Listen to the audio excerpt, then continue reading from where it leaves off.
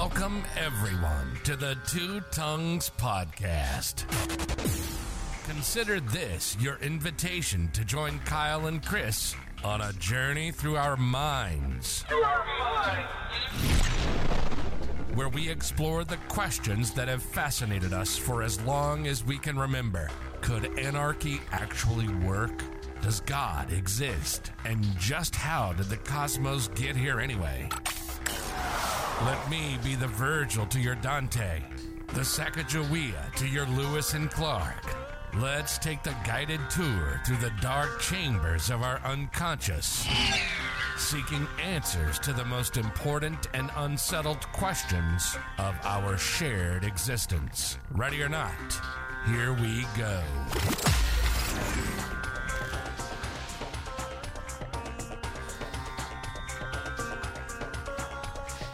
Here we go.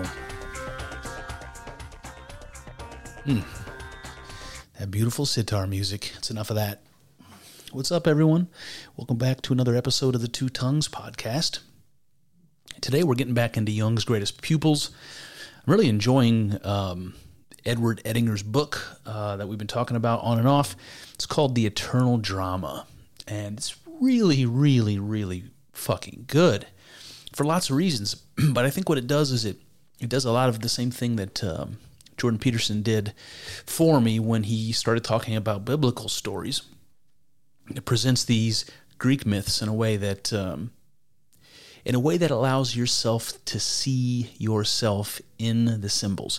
What I mean is, we're going to hear about the personalities of the ancient Greek gods, and we're going to do our best today to see ourselves in them.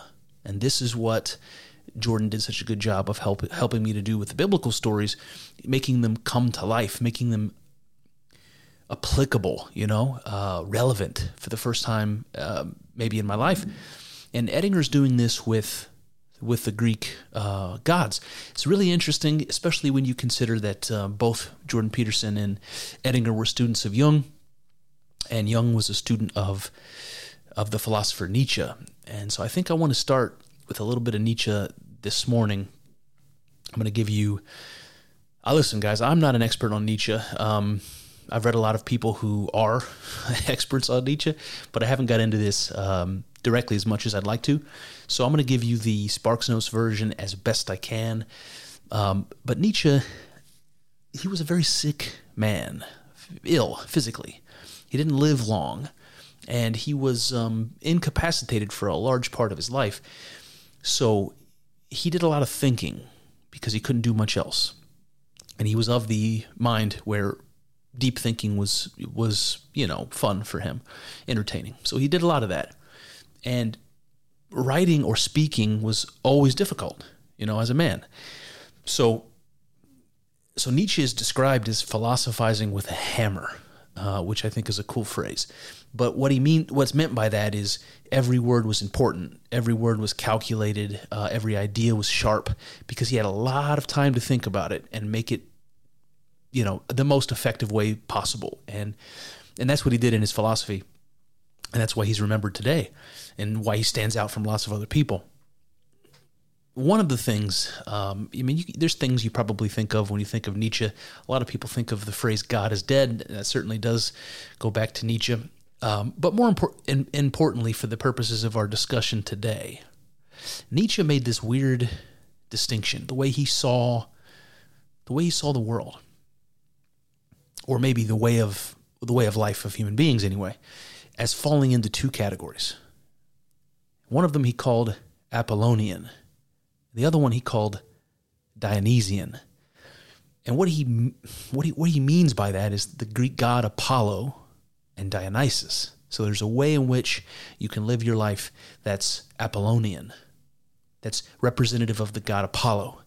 And there's a way in which you can live your life which is representative of Dionysus. And I'm just going to do my best to tell you what I think this means. And we're going to hear about Apollo today. We're not going to hear about Dionysus, but we'll hear about Apollo.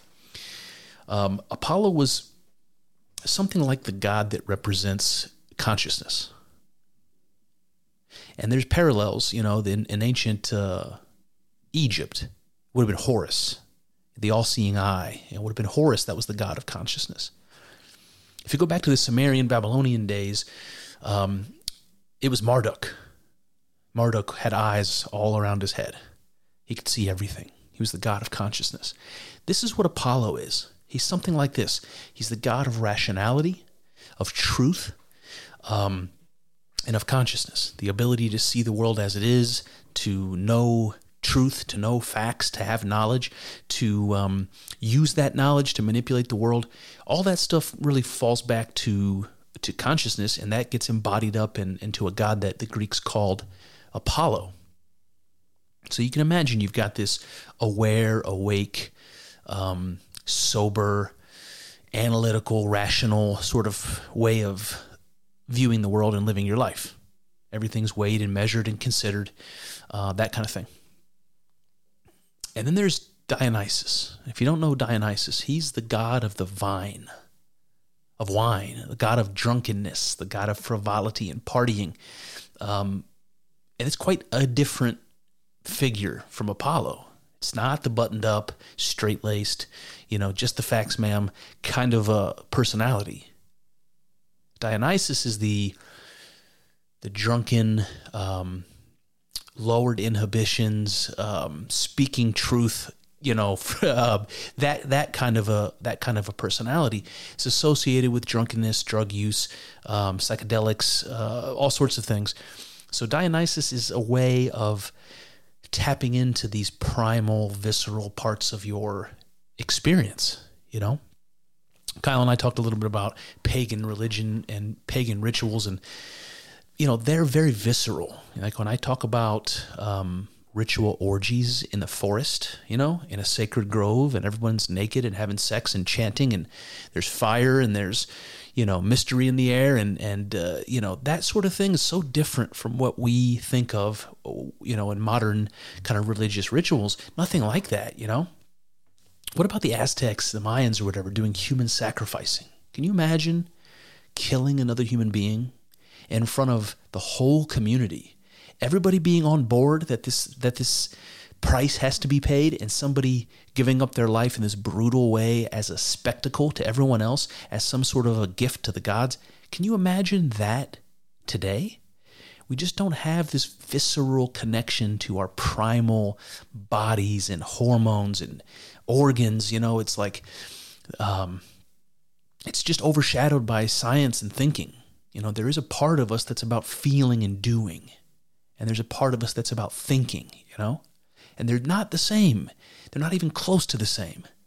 So Dionysus is the instinctual part, the animal part, the part that the personality that's looking for experiences of the body, for altered states of consciousness, for mystery, that sort of thing. Apollo is exactly the opposite.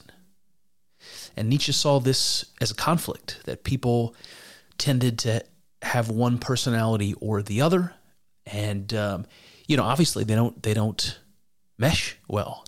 So what do you do about that? And I think that's a good jumping off place, talking about these Greek gods as personality types. And Edinger is going to do a better job than me, so let me let Edinger speak for himself. The first section I'm going to call the Olympian gods. And Edinger says this. He says, "The early civilized mind took it as self-evident that there were beings who lived forever. This is not so obvious to the modern mind.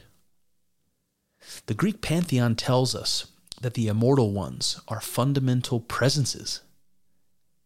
In psychological terms, we can say that they are inhabitants of the collective unconscious. They are expressions of the archetypes, those psychic entities that exist unchanging while the momentary individual egos come and go." Okay, so now Edinger is pointing out that there is a part of human experience that is something like the Greek gods. It's unchanging and immortal.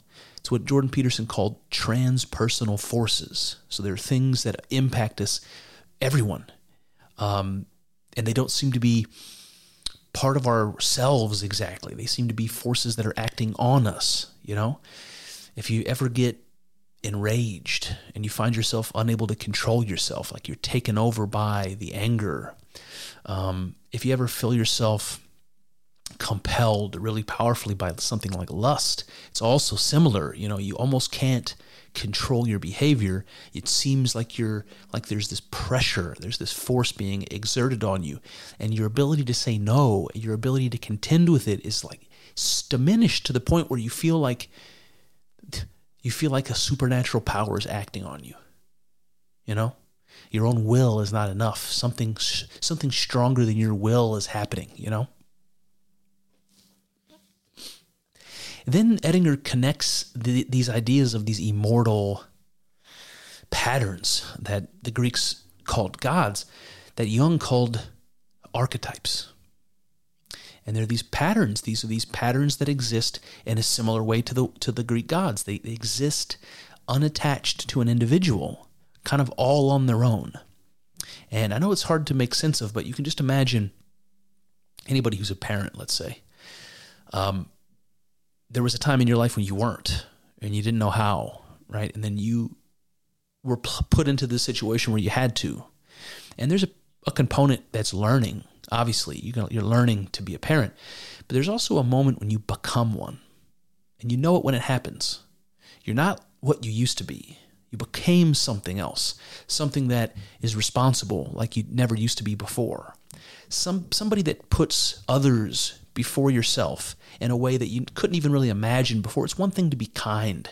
It's one thing to be optimistic and want to spread the love and share the wealth. It's quite another thing to be willing to lay down your life for your child. That's not something that is quite the same for even a good friend, So it changes you. And there's something like a pattern that's a potential inside your psyche. If you happen to have children and put yourself in that situation where you have to rise to the occasion, a transformation will happen where you will become a parent and you will no longer be what you once were. And the archetype is the pattern of parent, of mother or father. There's a pattern of behavior and motivation that's already in your psyche, that's waiting to be woken up. And if you put yourself in the position to wake it up, right, where you have to be a parent, you have to be responsible, you have to think about things you didn't used to think about, then you will embody that pattern. You will become that archetype. You will awaken that archetype.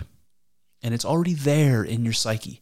You can think about this if you're familiar with like epigenetics. We have junk DNA. We have all this DNA that doesn't seem to be used. It's not making the proteins. There's other pieces of our DNA that are doing that, and other pieces that just seem to be doing nothing. And scientists have proven that junk DNA can actually stay like that, basically turned off, switched off, and not doing anything. But you put yourself under different circumstances, like, you move to Africa where like West Nile virus and malaria is a problem, and suddenly DNA that was just doing nothing while you were living in the United States starts to turn on because you're exposed to these things that require some part of your body, some part of your DNA to produce whatever it is that's going to protect you from that.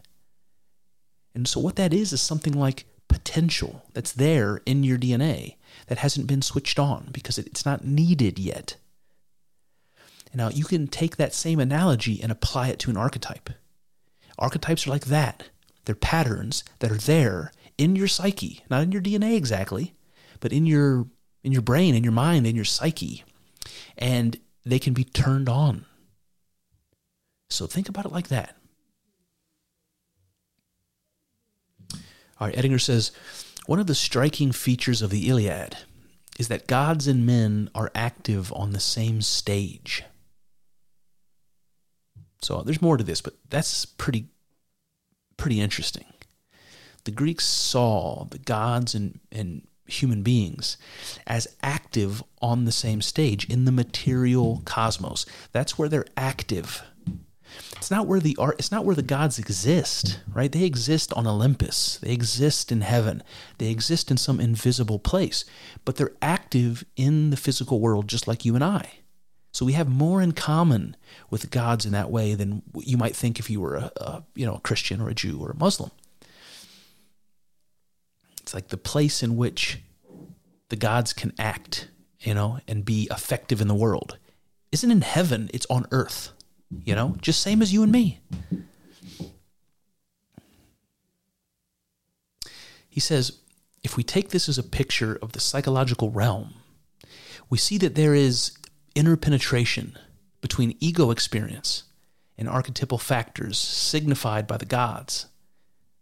What we do and what we experience are constantly interpenetrated by these other powers. Although as a rule, consciousness is making so much noise, it doesn't notice. Okay, so what is he saying here? He's saying if we take this from a psychological perspective, we can see that our experiences, those are our ego experiences, the things that we call our day-to-day life, that those experiences are actually interpenetrated by these archetypal factors, by these patterns that exist in our psyche.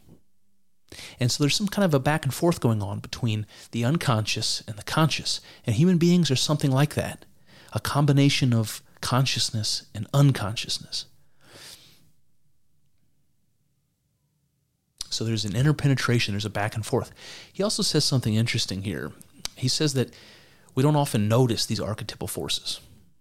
Even though they're interpenetrating, they're influencing us in various ways, a lot of times we don't even pay attention to notice that they're happening, or at least that they're not part of ourself. And Edinger says that our consciousness is typically making too much noise, so it doesn't notice these archetypal forces at play.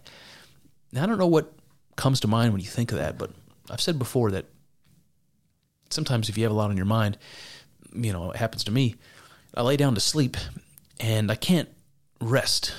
I can't get enough peace and quiet in my mind just to drift off, because I got too many thoughts, too many, plans, too much spinning around upstairs that I can't quiet my mind down. I'm too preoccupied with what I need to do and all that sort of stuff. That's what comes to my mind. It's like my mind won't shut up. It won't shut up so I can sleep. It's making too much noise. And when that happens, it overshadows the more subtle things going on, And there's an interesting parallel to this idea of your ego making too much noise for you to notice what's going on. And it's not a direct parallel, but I think it's interesting. If you go back to the earliest myths that we have, the ones that come from Sumeria and Babylon, there's a creation story called the Enuma Elish.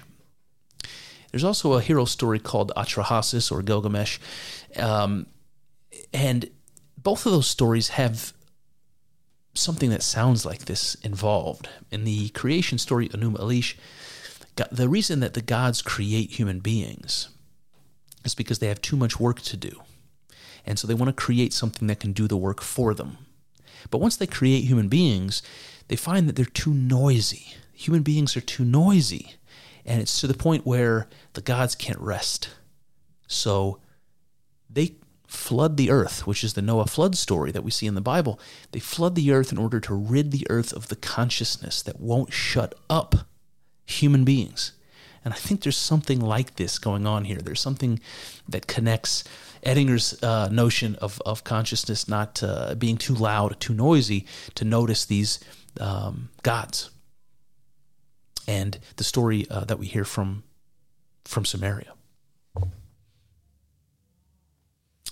All right, that's neither here nor there. So Edinger, he continues, he says, the fact that there are 12 Olympians is surely significant. One need only think of the 12 hours of the day, the 12 tribes of Israel, the 12 apostles of Christ, the 12 signs of the zodiac, the 12 labors of Heracles. 12 is related to the symbolism of wholeness. Okay, so this is interesting. I'm not really sure what it means. There's a lot of stuff that can be said about numerology and sacred numbers and geometry and that sort of thing. But what he's saying is that from a symbolic perspective and a psychological perspective, this number 12 represents a wholeness. And wholeness is something like what God is at the deepest level. You often hear hippies and mystics say that God is one. or all is one. And so this wholeness is an important idea when we're talking about religion at all. So it's like, parts of a whole, and somehow 12 is an important number to represent a wholeness, and that's why you see it all over the place. So it's, it's not clear how the Greek gods came about, and the history is deep and shadowed, and I don't know that we can really dig deep enough to find out. But eventually, they settled on 12, and that's interesting. It's like when you look at possible types of personalities and motivations that human beings experience, when you look at the full scope of human experience, there's something like 12 types, and they figured that out. And it's strange. Like, I don't know if you or I could limit it to 12. We may have more, we may have less if we try to come up with it on our own. But they thought about it over a long time, and they came up with 12. And the strange part is that coincides with so many other religious symbols that are like that. Not even religious symbols. When you talk about 12 hours in the day, it's just really interesting, right? Then he says, the ego tends to experience the self, not as a unity, at least not at first, but as a multiplicity of archetypal factors that one can think of as the Greek gods. From the viewpoint of depth psychology, the gods stand for the archetypes, the basic patterns within the human psyche that exist independent of personal experience. Okay, so let me just start with the first part. He says the ego tends to experience the self. Now, I'll define those words for you if you're not familiar with Jung, but the ego is the thing that you think of as yourself, the thing that you associate with your thoughts, your opinions, your face, that sort of thing, your memories. The self, though, is a bigger picture than that. The ego is part of the self, along with all the other forces that are swimming around inside our soul, for lack of a better word. All these archetypal forces that we talked about that we don't identify with. When I say that I got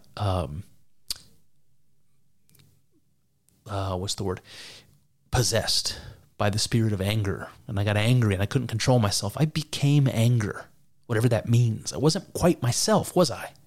And what is that force, anger? It's not me. It's not my ego. I don't associate with it. But it's still there. It's still part of me, and it can still take over. It's part of the self, if you understand. So the ego and all these archetypal forces are part of this larger thing that Jung calls the self. So he says the self is not thought of as a unity. It's not thought of as one thing, at least not at first. At first it's thought of as a whole bunch of things. And those things we can talk about as the Greek gods. So within us, we have Ares, Hera, Zeus, Poseidon. We have these personalities and motivations within us that we tell stories about and call by these various names. So archetypal forces are something like motivational forces. We used to call them spirits.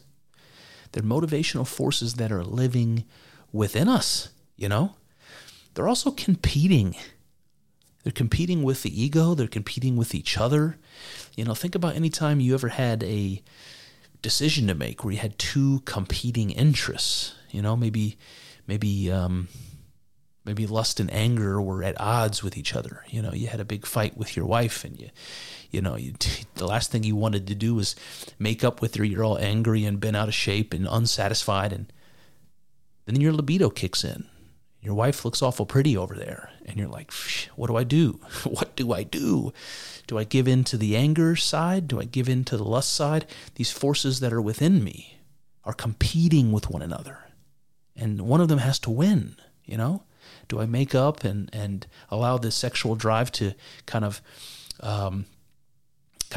whitewash over the fight that we had, or do I stick with my guns and stew in my anger and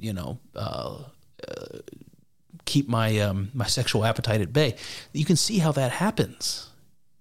And you can see why, in that perspective, we don't see them necessarily as part of ourself, but as some sort of transpersonal forces that are acting on us against our will to some degree. That's what a god is, right?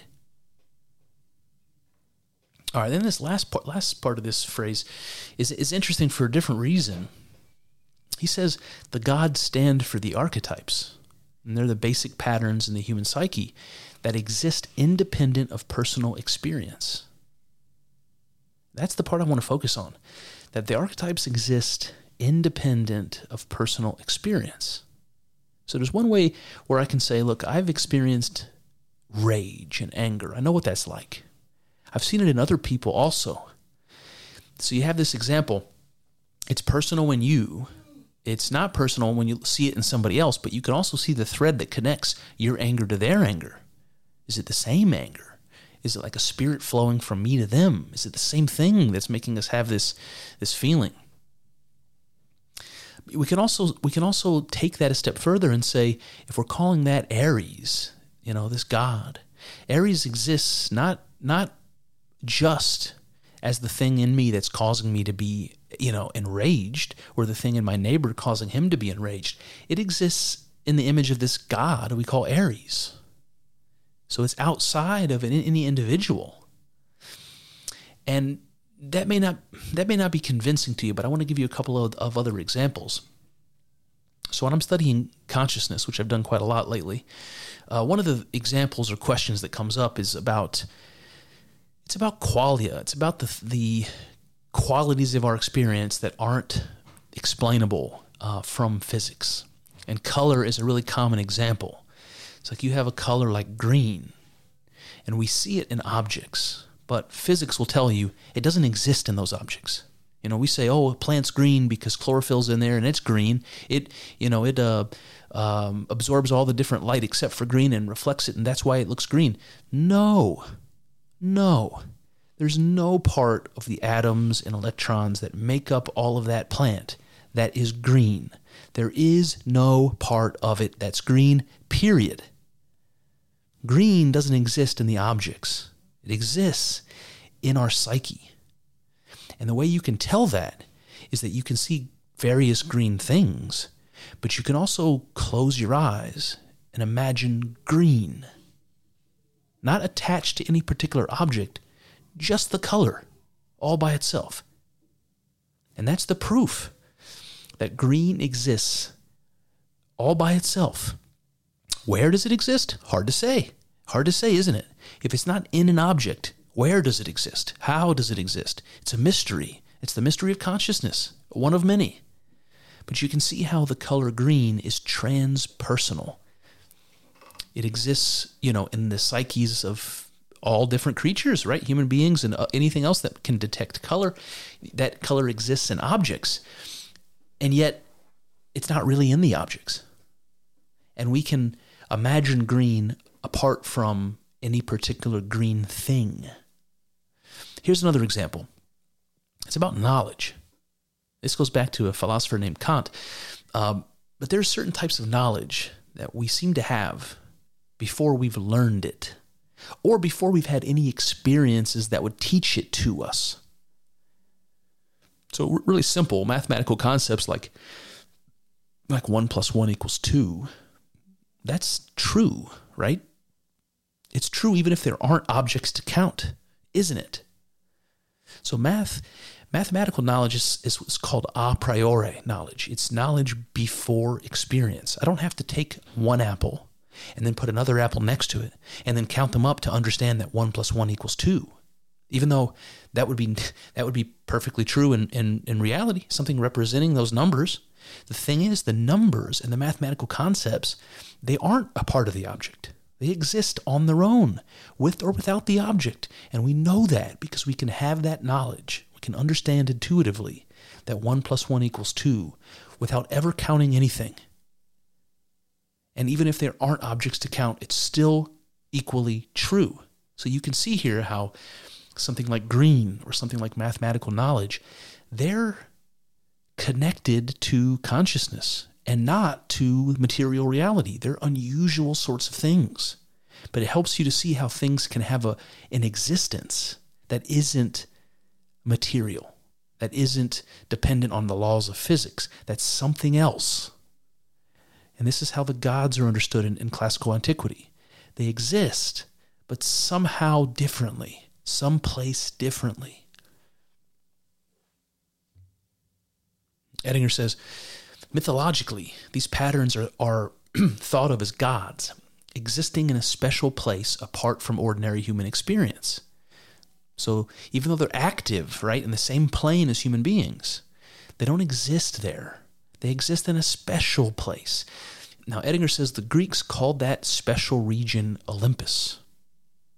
Now, when we talked about Jung's pupils in the past, especially when we talked about Louise von Franz and her exploration of fairy tales, this is very clear that whenever you see a mythological realm, heaven, Olympus, the underworld, Hades, Valhalla, the fairy world, the upside down, anytime you see a place like this that's illustrated for you, it represents the unconscious. It represents the place that's like that within us. It's invisible. It's unknown. It's the place our dreams come from. It's the place our insights and our interests come from. It's a mysterious place. It's a mysterious thing, this part of ourselves that we call unconscious. This is what Edinger is pointing to when he's talking about Olympus. It's a special region. He says, in the Odyssey, Homer describes Olympus as the abode of the gods that stands fast forever. Neither is it shaken by winds or ever wet with rain, and over it hovers a radiant whiteness. This is just one version of heaven as the transcendent realm beyond the personal. Okay, so this description of Olympus, I think, is interesting from Homer. So the abode of the gods stands fast forever. Well, that means it's eternal and unchanging. Okay, there's nothing about our world that is like that. Everything is always changing, decomposing. Entropy continues to expand. The universe continues to expand. We see nothing that's static and eternal. Nothing. But we imagine a place like that. And that's interesting all by itself. He said it's never shaken by wind or wet with rain, which means it's not part of the material cosmos. It's some place that isn't subject to weather, right? And then he says something interesting. He says that over it hovers a radiant whiteness. So I don't know what comes to mind about that, but you can see like a glow or an aura around something that indicates it's holy or divine, or so that those sorts of things are common. But this radiant whiteness came up in other myths. I mean, we heard about it from von Franz. I remember in particular she was talking about an Aztec myth of a mountain that they were looking for. It's called the White Woman or the White Mountain, and you have this whiteness associated with this supernatural realm, very much like what we're seeing with Olympus. And whiteness is interesting. It's a symbol. Well, it's a symbol of all the colors together, right? When you have all of the wavelengths of light together, what you seem to have is white, and you can't detect color in it. It's like there is no color. And yet all the colors are there. When you combine them, you end up with this absence of color that we call white. And I think that's extremely, extremely symbolic and important, because it describes something like I describe when I talk about God, something like potentiality, the all. So whiteness is all colors together. And what that means is it's the potential for any color to emerge. Any color can come from that whiteness. It's all there. And that's something like what God is, the potential from which anything can come. It's all there. And that's what we see surrounding this realm of the gods. I find that to be very, very interesting. And Edinger says, almost all primitive mythologies involve some notion of heaven as an abode for the gods, with something of this eternal, untarnished quality. Psychologically, we can consider the idea of an Olympian realm as a projection onto the outer world, in this case the sky, of an inner state. A state that is eternal, unchanging, and a realm of the spirit. All right, so this idea of projection probably requires some explanation, but one of the things that Jung says is that the things that are within us, the forces and powers and spirits, these archetypal forces that are in our psyche, that when we aren't experiencing those forces within ourselves, or when we're pretending like they don't exist within ourselves, what we do is we project them onto the world. So I'll give you an example. There's something Jung talks about when he talks about the shadow, which is an archetype.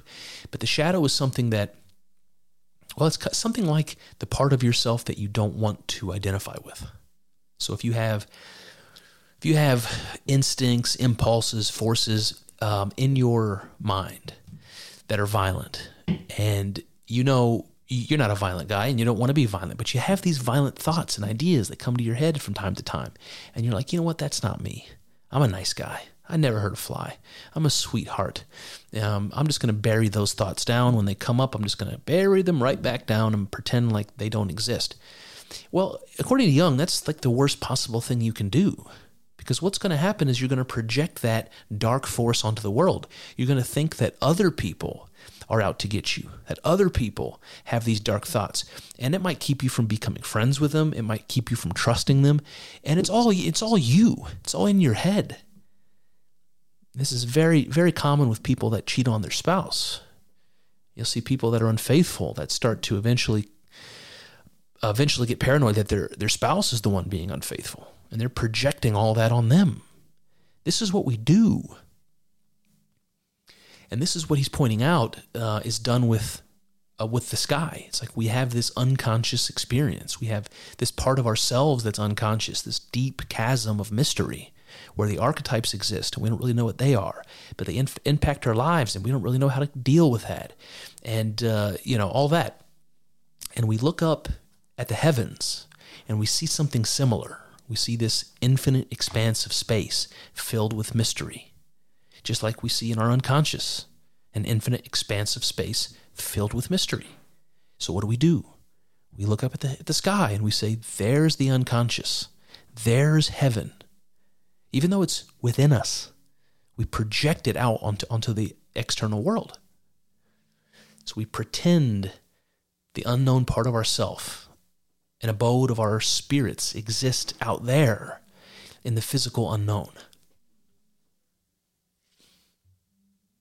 Okay, Edinger says, this idea is developed in Jung's concept of the collective unconscious, the abode of the archetypes. The heavenly realm of the Greek gods is seen as part of the human psyche, which is beyond time and space and beyond the control of the conscious personality. So that's what I mean when I said you feel lust or anger as a force that overcomes your will and seems to be forcing you to do things you wouldn't really want to do if you had control over it. So it's beyond the control of your conscious personality. When you have those feelings, that's what the Greeks believed were gods. He says, when we take the Greek gods individually, we have a complete chart of the eternal or impersonal dimension of the psyche. We see a Zeus principle, an Ares principle, an Aphrodite principle, an Athena principle, and so on. We experience these principles in different ways. We observe them lived out in the personalities and behavior of others. We will encounter expressions of them in our dreams as numinous entities, having a guiding capacity of some kind. Each of us contains within us the whole Olympian pantheon. Whew, buddy. So when you dream and you have these images, these strange images, and you're not sure what they mean or where they're coming from or what they even are, Jung says that these are archetypal forces that are taking form in your psyche. They're showing themselves to you. They're revealing themselves to you, and they're trying to show you something that you're not aware of, something you need to become conscious of. An archetype you have to awaken, like we talked about earlier.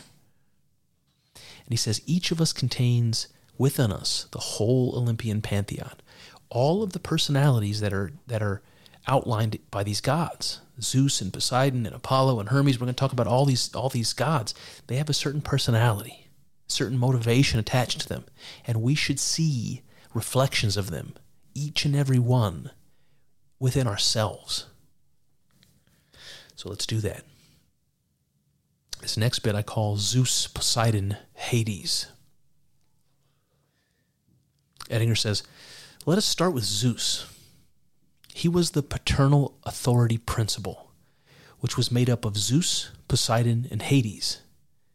The Olympian triad can be thought of as different manifestations of the same basic principle. Okay, so this I didn't actually know. It's pretty interesting that Zeus, Poseidon, and Hades are brothers, but they're actually all representations of the same God. If you can think about the Trinity in Christianity, Father, Son, and Holy Ghost, or if you can think about the Trinity from Hinduism, Brahma, Shiva, Vishnu, these are three separate deities that are supposed to actually just be one. There's three different manifestations or three different versions of the same deity. This I didn't know, but it's interesting. So Zeus, Poseidon, and Hades really are one and the same deity. Edinger says, he was a sky god associated with rain, wind, thunder, and lightning, and was the master of spiritual phenomena, since it was the spirit realm that was signified by the sky and the weather. So this is interesting. So there's violent weather, when we experience terrible storms, the emotions and the feelings you have when the thunder hits really hard, or the lightning seems very close or very loud, the rain's pouring down at different angles. The wind is blowing. There's a real power and impression that violent weather gives you. And we don't really see where it comes from. It sort of seems like it comes from nowhere when it happens. And what we do is we equate the violence of a storm like that to chaotic emotions that we have. So you can think about having a storm raging inside you. You know what I mean when I say that.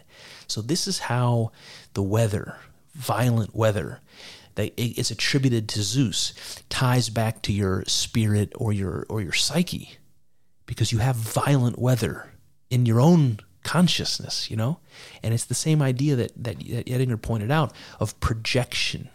We project our unconscious up into the cosmos, and we project our own violent, chaotic emotions and motivations as the weather, the violent weather that we see out there in the world. And Zeus was a master and originator of both, a connection between the realm of the psyche and the cosmos. Edinger continues, he says, he was a carrier of justice and judgment, an embodiment of law, and the punisher of transgression. He was the personification of creative energy, which had an unceasing urge to impregnate, hence his perpetual love affairs. I think that's interesting. So we all know Zeus is a law giver. We all know he's sort of there's a really strong parallel between the God of the Old Testament, the law bringer, and Zeus. Yahweh, the God of the Old Testament, was also a God of the sky originally. So there's lots of connections between Zeus and the biblical God. But he says something here about Zeus being the personification of creative energy. He's the creator. Now, that's something obviously we see in the God of the Old Testament also. He's a creator. But the thing about Zeus, if you read the stories, the myths about Zeus, is that he just went around impregnating different goddesses and different human women. He was doing it all the time, even though he was married. And what that's supposed to represent, Edinger says, is this unceasing urge to create. Right? Zeus is the embodiment of creation itself, this creative energy. So, of course, the stories we tell about him would be going around impregnating everything he can, because he's just trying to inject that creative power everywhere. And if you can go back even before the Greeks, you can go back to the Sumerians and Babylonians, and they saw something similar. They saw that rain and thunder were the result of the god. I think Adad was the weather god. And the rain, when it came down, especially to do with mushrooms, and this is something that we talked about in the Sacred Mushroom and the Cross episode, is that these ancient Mesopotamians believed that the rain was God's spermatozoa. It was the semen. It was the life-giving, creative force of God. It came down. It got absorbed by the earth. Mother Earth is like the womb, right? It absorbs that that spermatozoa, and the thunder, lightning activated, like this magical power. And that helps, obviously, the grass to grow and the plants to grow. But it also does something interesting. It causes the mushrooms to sprout out of the ground, and they seem to be born overnight. You know, that's true in my front yard right now. We had a rainy night. Mushrooms everywhere. So this ties back to Zeus as well, this creative energy that comes from the sky that is responsible for new birth and creation. And that was very common in the ancient world. Edinger says, we find in the image of Zeus and his lovers early forms of the same archetypal phenomena that appears later in the Christian Annunciation, the union of the divine and the human. Hair standing up my arms. I just think that's amazing. So you've got this idea of Zeus in the ancient Greek world impregnating human women and giving birth to these demigods. You know, Hercules comes to mind. Achilles comes to mind. Characters like that. And what Edinger points out is this is one of the first places where you see this symbol of the divine and the human coming together. And that will become exactly what we see in the Christian story, right? The God-man, human and the divine together. And that's what Jesus represents. And we can see this tracing all the way back to the ancient Greeks, probably even earlier. All right, Edinger says, how does this factor appear in psychology? It is not hard to distinguish what we might call a Zeus temperament. There are certain people who are embodiments of moral authority and who are capable of casting thunderbolts at transgressors around them. So who comes to mind when you think about a Zeus personality? Embodiments of moral authority. Somebody who's capable of casting thunderbolts. So Jordan Peterson comes to mind. He's somebody that's been getting it from every direction from the progressives and the lefties about all sorts of things that he's embroiled in that are, really have no part of his goal. You know, what he's been working towards as a psychologist and as a professor, and in academia and his books, he's getting embroiled over transgender pronouns and over all kinds of nonsense. But I've seen him interviewed in very uncomfortable ways, and I've seen him strawmanned, and I've seen him ridiculed to his face, and he takes that and he brushes off the insults. He doesn't take it personally, and he's so well thought out his ideas that he has a defense for every single, ridiculous claim that's made against him. And he has no problem casting back thunderbolts in the other direction, pointing out how the progressives and the lefties are making moral mistakes or logical mistakes. As somebody who's capable of being a moral paragon, who's thought all that stuff through and believes it himself to the core, and so he can talk intelligently and sternly and confidently about it. That's a Zeus temperament, right?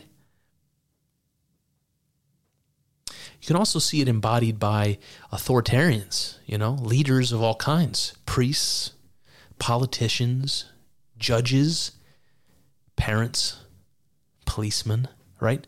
Zeus personalities, parental authority, right? And then Edinger says, Poseidon is the brother of Zeus and carries something of the same quality of authority, but he signifies authority from below rather than from above. He is the Lord of the sea, the earth shaker. He is an earthly version of Zeus. He would be felt in the impact of concrete life events that are beyond one's control. The Poseidon personality would have similarities to the Zeus personality, but his authority would manifest in concrete power, political and economic, as opposed to intellectual or spiritual power. Then he says there's less to say about Hades, the third member of this trinity. He shares with Hermes, to some extent, the position of leader into the unconscious, the underworld. In later imagery, he actually becomes a personification of death. It is difficult to identify a Hades personality. Hades was thought of as the lord of the journey to the underworld, and hence he was thought of as the ruler of the phenomena of death and rebirth. So I do think it's difficult to identify a Hades personality, at least apart from the Zeus-Poseidon type of a personality. But I will say there are people that are obsessed with death. There are people who live towards death. There are people who celebrate it. I don't know that it's bad. It does seem weird because it's unusual, but you can see like the Day of the Dead celebrations in Mexico, Dia de la Muerte, dressing up like skeletons and honoring the ancestors at the grave sites, at the cemeteries. People having parties and celebrations in the cemeteries, that sort of thing. I also have people like, shout out to my buddy Matthew, that have a huge aesthetic appeal to horror movies and, the horror genre, gore and, demons and all the whole thing. There is a certain type of personality that has a huge appeal in that direction. And I wonder if that is something like the Hades personality. All right, and that brings us to our next section, which I'm going to call Apollo. All right, Edinger says Apollo's attributes are the sun, light, clarity, truth. He represents the principle of rational consciousness, which in so many heroic figures has difficulty in being born. Hera, in her jealousy, pursued Apollo's mother so that no place on earth could be found for his birth. Finally, he was born on the floating island of Delos, which shows us in what tenuous ways the light of consciousness first comes into the world. Let me just stop there for a second. He's making a point here that the myth about Apollo being born is interesting because it was difficult for him to be born. And what Edinger's pointing out is Apollo represents consciousness. And it's always difficult for consciousness to be born. Always. I mean, just ask a woman who has to carry a baby for 12 months and go through painful labor, how easy it is to bring consciousness into the world. But this goes deeper than this. It goes back to Jung and it goes back to Neumann, who talked about myths of creation, early myths about the creation of the cosmos and the gods, and how what those stories are really talking about is the difficulty of consciousness being born from the unconscious, for consciousness to free itself from the source of consciousness, what we call the unconscious. It's always described as a separation, but it's painful. It requires great effort, and the unconscious doesn't abide it lying down. The unconscious fights back. It wants to pull you back in. And there's this idea of what it must be like to be a fetus, like a fetal consciousness where you're sitting, you're existing obviously in your mother's womb, but you're in this warm, dark place where there's nothing to do. There's no worries, right? You're getting all your nourishment and warmth provided to you. You don't have to ask for it. You live in this peaceful, paradisal sort of state where nothing is asked of you, nothing is needed of you. You're just consciousness, just consciousness, And there's a great appeal to that.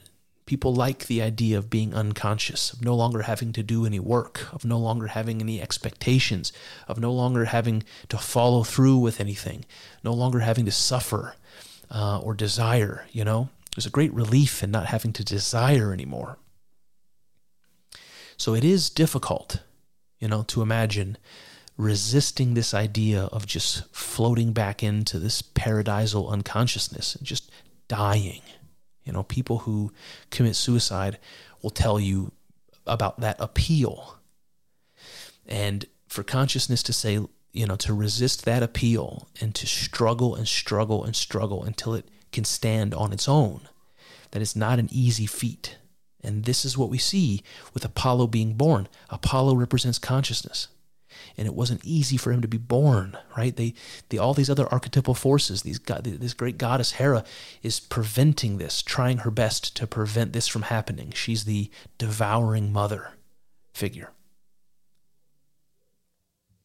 But he is born. And Edinger says, no sooner did Apollo appear than the island took root and became solid land.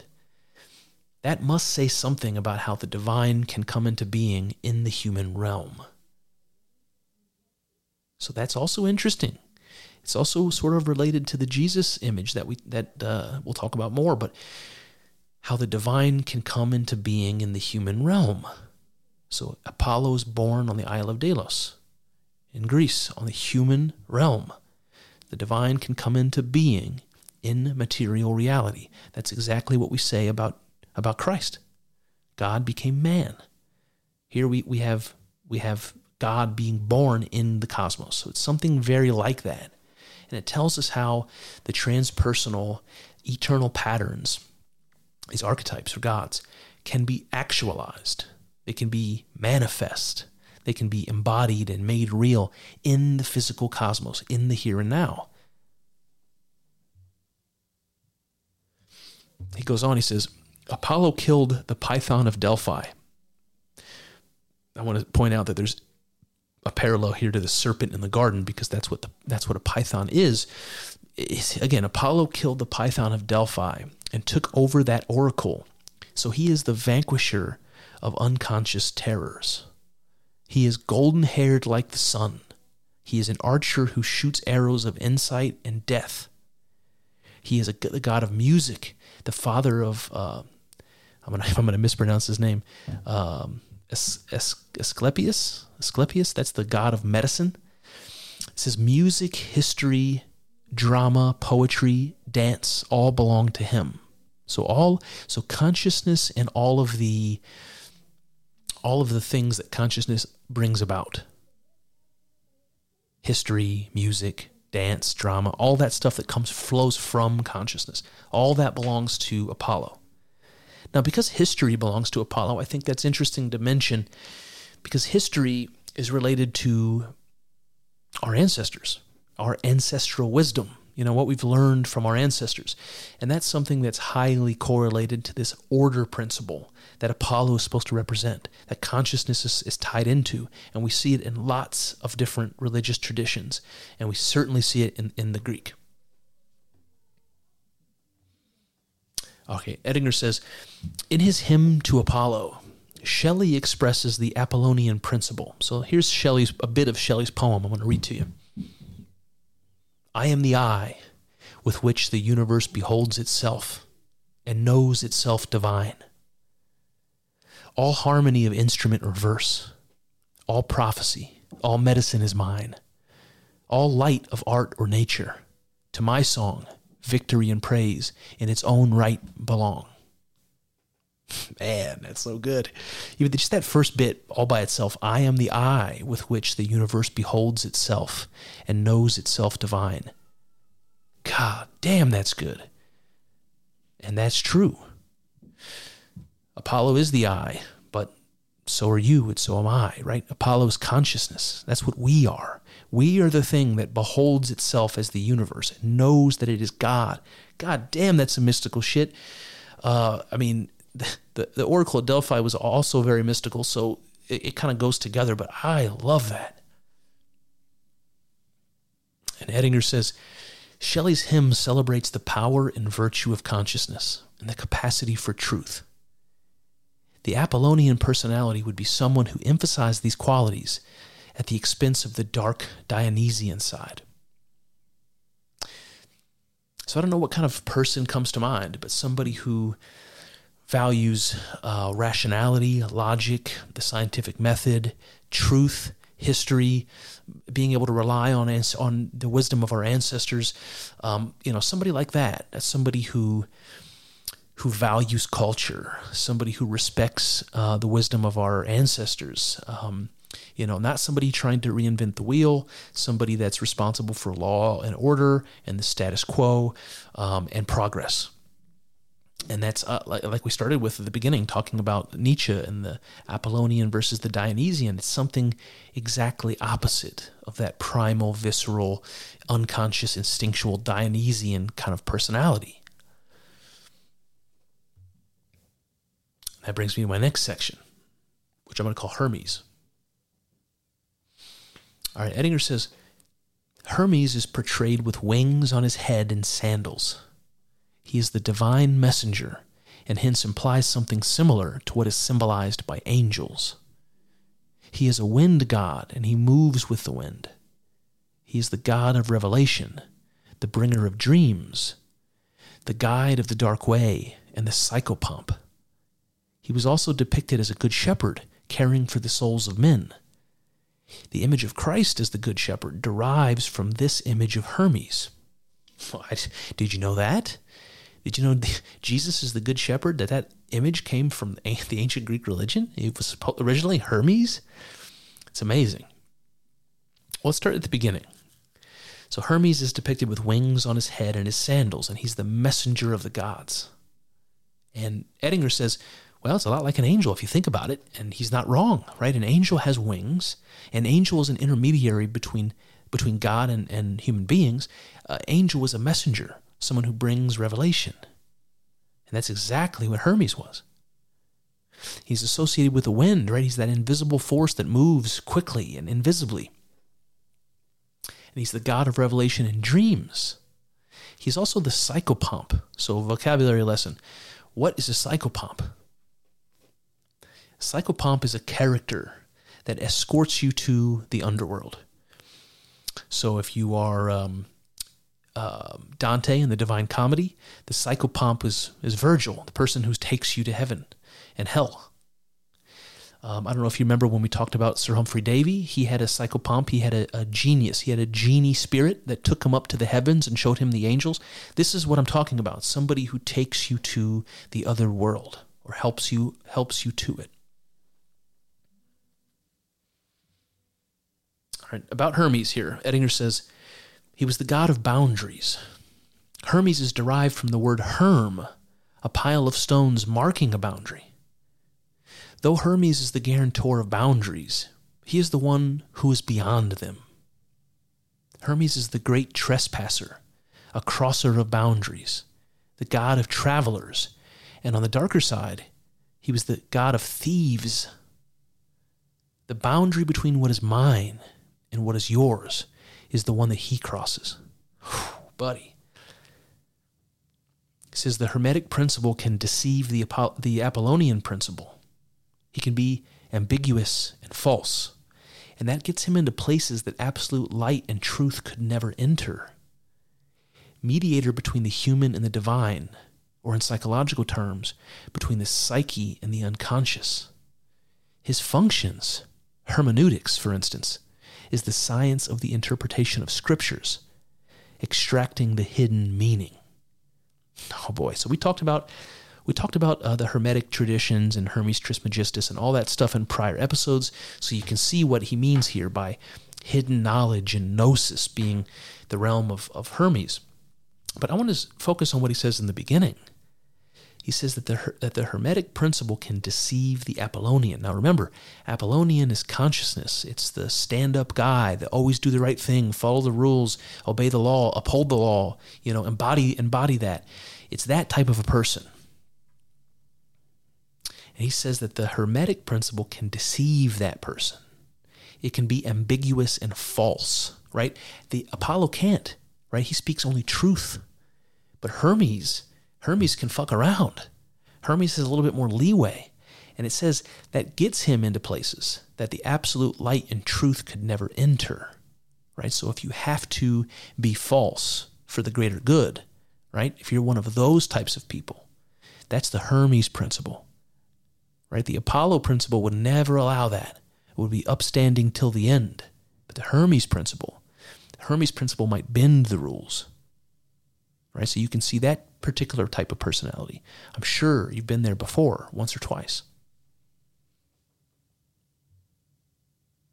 All right, he says, there are people who are Hermes personalities, whose guiding direction seems to be an interest in the hidden, who are carriers of secret lore, of things that are not on the surface, transcenders of the ordinary boundaries of human understanding. The principle can serve as an objective inner guide to the unconscious. A good example was Virgil's function in the Divine Comedy. Virgil was Dante's Hermes, his psychopomp to the underworld. All right, so I want to give you a confession. While we're doing this, I'm thinking, do I see these personalities in myself, in my past? Do I see how they've worked in my life? And while we're talking about Hermes, I have to say, I see Hermes in myself. I see myself in Hermes a lot. I have an interest in hidden knowledge, always have. Hard-earned knowledge, mystical knowledge, philosophical knowledge, religious knowledge. I have an interest in treasure hunting, in relics, in the deep past. I have a fascination with archaeology and dinosaur bones and, Göbekli Tepe and ancient ruins and, that sort of thing. I have a metal detector. I go around looking for treasure. This is the kind of stuff that fascinates me. And I place the highest value on mystical experience. If you listen to this podcast, you know that. What is mystical experience except for knowledge or experience beyond human understanding? So I definitely seem to embody this Hermes principle more than any of the others. I can definitely see Apollo in myself as well. I can see some of the Zeus in myself as well as a parent, definitely. But I think Hermes is kind of the thread for me. And that brings me to Ares, the next section. Ettinger tells us Ares was the god of war, strife, fighting. Ares is the principle of aggressive energy. Psychological manifestations of the Ares principle would be aggression and disputation. It is the attitude of the polemicist who has more interest in the fight than in substance. It also embodies courage and the capacity for aggressive self-assertion. Professional athletes, trial lawyers, and professional soldiers would fall into this category. The Ares principle emerges in situations where aggressive energy is required. Heraclitus said that war is the father of all things, and in a certain sense, the willingness to fight one's way out of original containment, out of original collective identity, is a requirement for psychological development. So that last bit's a little bit of a curveball, but I'll put the context on it for you. He said that the Ares principle emerges when aggressiveness is needed. So it's one of those things we were talking about earlier when I said that you might have junk DNA that gets turned on, right? When you find yourself in a circumstance where your body needs whatever that thing codes for. Same thing here. You put yourself in a situation where you need to be aggressive, and you will awaken this potential in your psyche, this Ares principle that's always been there, because you need it. Now, this last bit here, he's talking about how you have to fight your way out of original containment in the collective unconscious. And this goes back to what I was talking about earlier, these old, ancient myths about the origin of the gods and the cosmos, and how they talk about, well, this force of chaos that exists in the beginning, and that consciousness or the gods are born from it.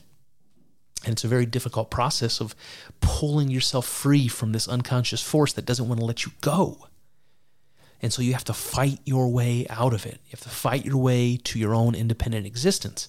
And you need aggression to do that. You need Ares to do that. And you can think about any time where you had to do that. Any time where you had to stand up for yourself. Any time where you had to fight back or put your foot down, especially if you didn't want to, but you were forced to. You brought that Ares forth, And that brings me to the last section today, which is called Hephaestus. And Ettinger tells us, Hephaestus, the blacksmith of the gods, was the master of fire. He was rejected at birth by his mother Hera because of his ugliness, and was thrown out of heaven down to earth. A certain analogy exists between the fate of Hephaestus and that of Lucifer, which can be seen in Milton's Paradise Lost. So for those who don't know Paradise Lost,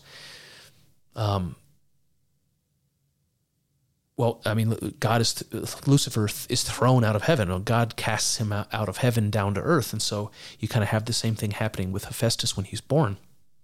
But I also see God coming to earth. I also see that in the story of Jesus. I see it in the avatars of Vishnu from Hinduism, right? God becoming a man. But I also see that in fire, right? In Prometheus, where Prometheus brings fire down to mankind. God comes down to man and gives them this gift. And isn't that funny that Hephaestus is the master of fire? And we have the same sort of thing here in the story of Prometheus. Edinger says, Hephaestus is the only god who has a major relation to earth, which became his realm, and he thus signifies the divine power that has descended to earth and has become connected with earthly reality. In him, we have a foreshadowing of the incarnation image of God becoming human. Hephaestus stands for the archetypal inventor and a creative artist. He represents creativity that develops out of defect or need. He is the only manifestation of imperfection in the whole Olympian realm of perfect beings. Psychologically, this indicates that an archetypal power has entered into personal reality and has brought the creative principle to the earthly realm. It suggests that creativity is born out of a sense of inadequacy. Necessity is the mother of invention is a Hephaestian principle. The Hephaestian principle breaks into two. On the one hand, the artist and craftsman emphasizing beauty, and on the other, the engineer and mechanic emphasizing utility. The Hephaestian temperament is to be found particularly in those who live by beauty and those who live by utility. Such a temperament is preoccupied with work of the hands. So you can see people who are inclined to build and construct, architects and engineers and those types of people. That temperament is something like the Hephaestian principle. So maybe you see that in yourself. Maybe if you're somebody who's always wanted to learn how to work on cars or to be a carpenter or something, if you've always wanted that, maybe that's some sort of unfulfilled Hephaestian principle within you. And that brings me to my conclusion. We've taken a look at the masculine side of the archetypal realm, as embodied by the personalities of the Olympian gods. We will do the same for the feminine side in an upcoming episode. But it is important to recognize that these archetypal patterns and personalities manifest themselves in our lives now and in the past. We often feel these personalities operating within us simultaneously. We feel the internal struggle of one force over another, one motivation over another, all of the time. It's a battle of the gods. In my higher, more intellectual moments, I see Apollo and Hermes steering me, so to speak. In my more primal moments, I become Ares and Hephaestus. And all the while, I seem to watch this drama playing out from an observer's perspective, within me and in the world around me. Do you see these forces in yourself? In who you are? In who you've been? Or in who you'd like to become? When you are enraged, do you feel Ares taking over? In lust, are you aware of the Eros within? In moments of jealousy, can you hear the voice of Hera? Now, Edinger provides a potent illustration of his own.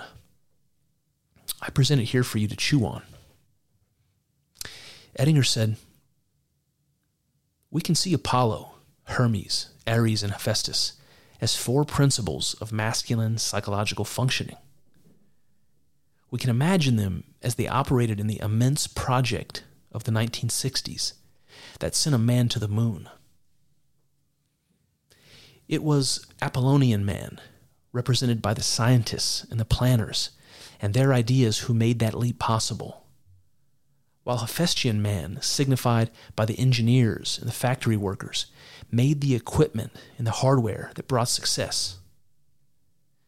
Aryan man, represented by the astronauts who had the courage and the aggressive energy to make the trip. And Hermetic man, and those who are yet to come, will grasp the larger, hidden, and symbolic meaning of the arrival of man on the moon.